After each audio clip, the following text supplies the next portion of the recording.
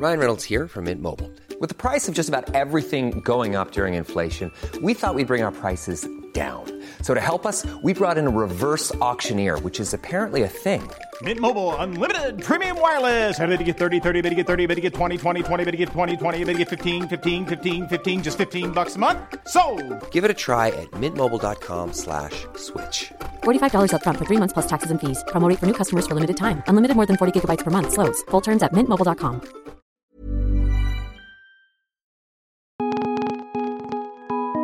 This is the Vice Guide to Right Now, a daily rundown of all things Vice. It's Monday, January 29th. I'm Chris Hurdy. Today we're looking at Philadelphia's plan to establish the first official supervised drug injection site in the U.S. But first, the headlines. On Friday, President Trump dismissed multiple corroborating reports that he had ordered the Justice Department to fire special counsel Robert Mueller last June. Unsurprisingly, he called it fake news. The top White House lawyer, Don McGahn, said he would resign before he carried out the directive to ask for Mueller's firing. The White House dangled a proposal that would allow 1.8 million Dreamers a legitimate path to U.S. citizenship. But in the same deal, the administration also seeks $25 billion for a border wall, the end of the diversity visa lottery program, and new limits on legal migration. The ACLU's Laura Praley called the plan, quote, xenophobic and hateful. And 6 of the BBC's top-paid male hosts agreed to take pay cuts after recent revelations of pay disparity between men and women at the publicly funded UK media outlet. And now, here's the news you won't get anywhere else. As the opioid crisis continues to take lives in unprecedented numbers, the federal response appears mired in unclear strategy and a lack of funding. But in cities across the U.S., local officials are taking action. And one strategy they're advocating for is safe sites where people can inject drugs under medical supervision, use clean needles, be revived if they overdose, and access treatment. While this may sound like a radical approach, it's gaining traction and seeing positive results internationally. Now, Philadelphia plans to establish the first official site of this kind in the U.S. Here's Vice's Ankita Rao speaking with tonic writer Jesse Hicks on the story. I wanted to start with talking about the problem here before we get into the solutions. What kind of drug use and abuse situation exists in Philadelphia? Last year in Philadelphia, 907 people died of drug overdoses, and about 8 out of every 10 of those overdoses were from opioids. So that's obviously a big number. They expect that number to probably increase to about 1,200 at least in 2017. So those numbers just on their own are a big deal. But that's also about 2.5 times what the total was 5 years ago. So not only do we see pretty big numbers, but we see them increasing by double-digit percentages year over year. So it really is a big problem. It's people dying. And when we talk about safe needle sites and safe injection sites, it's a little counterintuitive because a lot of people are like, wouldn't that make them use more drugs? But what does the data actually show, and what do these sites look like? So the idea is that safe injection sites are really about harm reduction. So we know that people are going to use drugs. We know that they're going to be injecting. We want to give them a place that's as safe as possible for that to happen. So that means providing medical supervision, making sure that they're not overdosing, that they're using clean needles, and that they can be eased into treatment when they're ready to go that route. So really the main idea of these sites is keeping people alive long enough so that they can be moved into treatment. Now, to the question of whether this actually increases drug use, the research actually suggests that it's the opposite. So we don't have any of these sites officially in the United States, but the international research shows that actually, in addition to providing all of this harm reduction, keeping people from overdosing, keeping the spread of bloodborne illnesses down, it actually does decrease the amount of people who are using drugs. There's safe injection sites in Europe and in Canada and one undisclosed site in the U.S. Is this a strategy we're going to see more of? And how does the government look at sites like this? There are plenty of places around the world that are trying this. I think it's a real move away from the kind of drug war mentality, which was a zero-tolerance policy. You never would see anything like this under that kind of thinking. I think this is a little different way of thinking about it. It's really a public health policy way of thinking about it. And the places that have adopted it around the world, that's where they're coming from. Now, there's a law enforcement policy perspective that takes a dim view of this kind of thing. And you're seeing that in Philly with some of the pushback from initially the police commissioner, for example, did not support the idea. He seems to have come around a little more, and having seen some of the research, having visited a site in Vancouver, he seems much more open to it.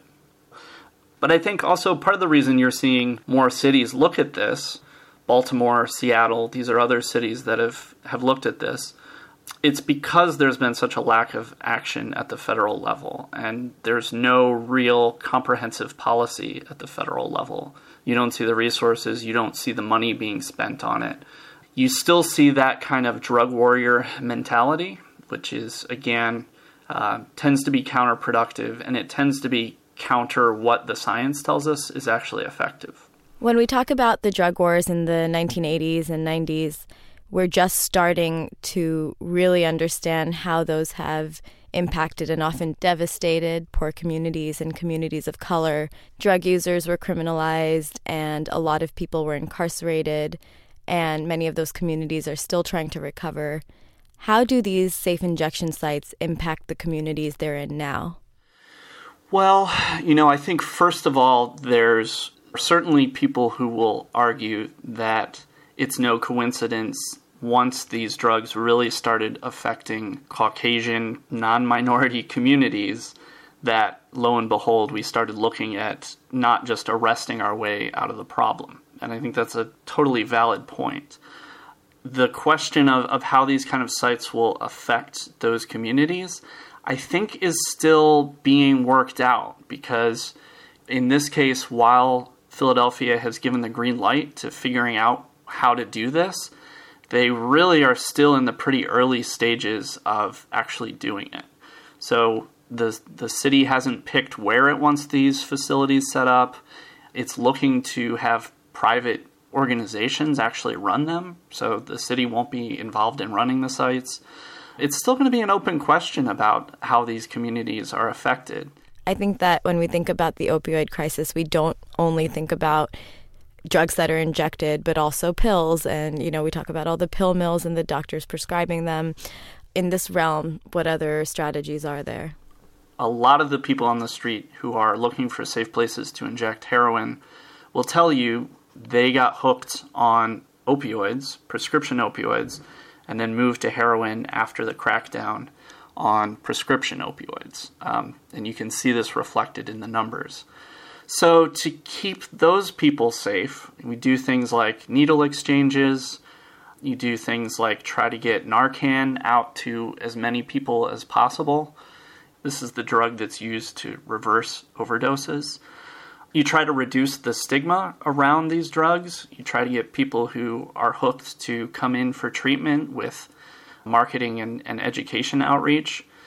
And then as far as stemming the tide on prescription drugs, you need buy-in from the drug manufacturers, and you need them to kind of go along with some of these proposed solutions. Stuff like, we're going to change insurance so it won't be as easy for people to get more prescriptions. We're going to make it easier for people to dispose of extra opioids in ways that'll keep them from being funneled out into either the streets or to people who don't have prescriptions. So there are a lot of points of intervention. It's often just a question of focusing on them and devoting money and resources to them. I think the role that money plays in this also can't be ignored because, as we know, pharmaceutical companies and doctors are making money off of the opioid crisis. But there's also a savings factor that cities and public health systems can save a lot of money through harm reduction strategies. It's essentially an ounce of prevention is worth a pound of cure, or however the saying goes. So you want to keep people out of hospitals. You want to keep them out of emergency rooms. So if you're looking purely at the monetary gain, then that's where you're seeing it. You put some money into these safe injection sites. You keep people safer, so you're not paying to keep them in hospitals or treat them that way. There's also a question about the kind of money that gets spent on policing, if there are ways that you can redirect that in more helpful ways. So certainly, money is a big part of the question. Our conception of how to deal with the opioid crisis really needs to shift, and it is slowly shifting. We need to get out of this drug warrior mentality. We can't really arrest our way out of this problem.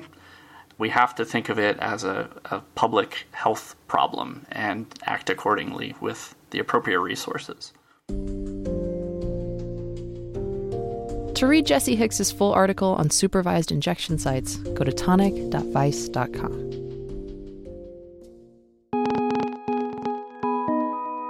For more news and culture, check out vice.com and tune in again tomorrow for another Vice Guide to Right Now.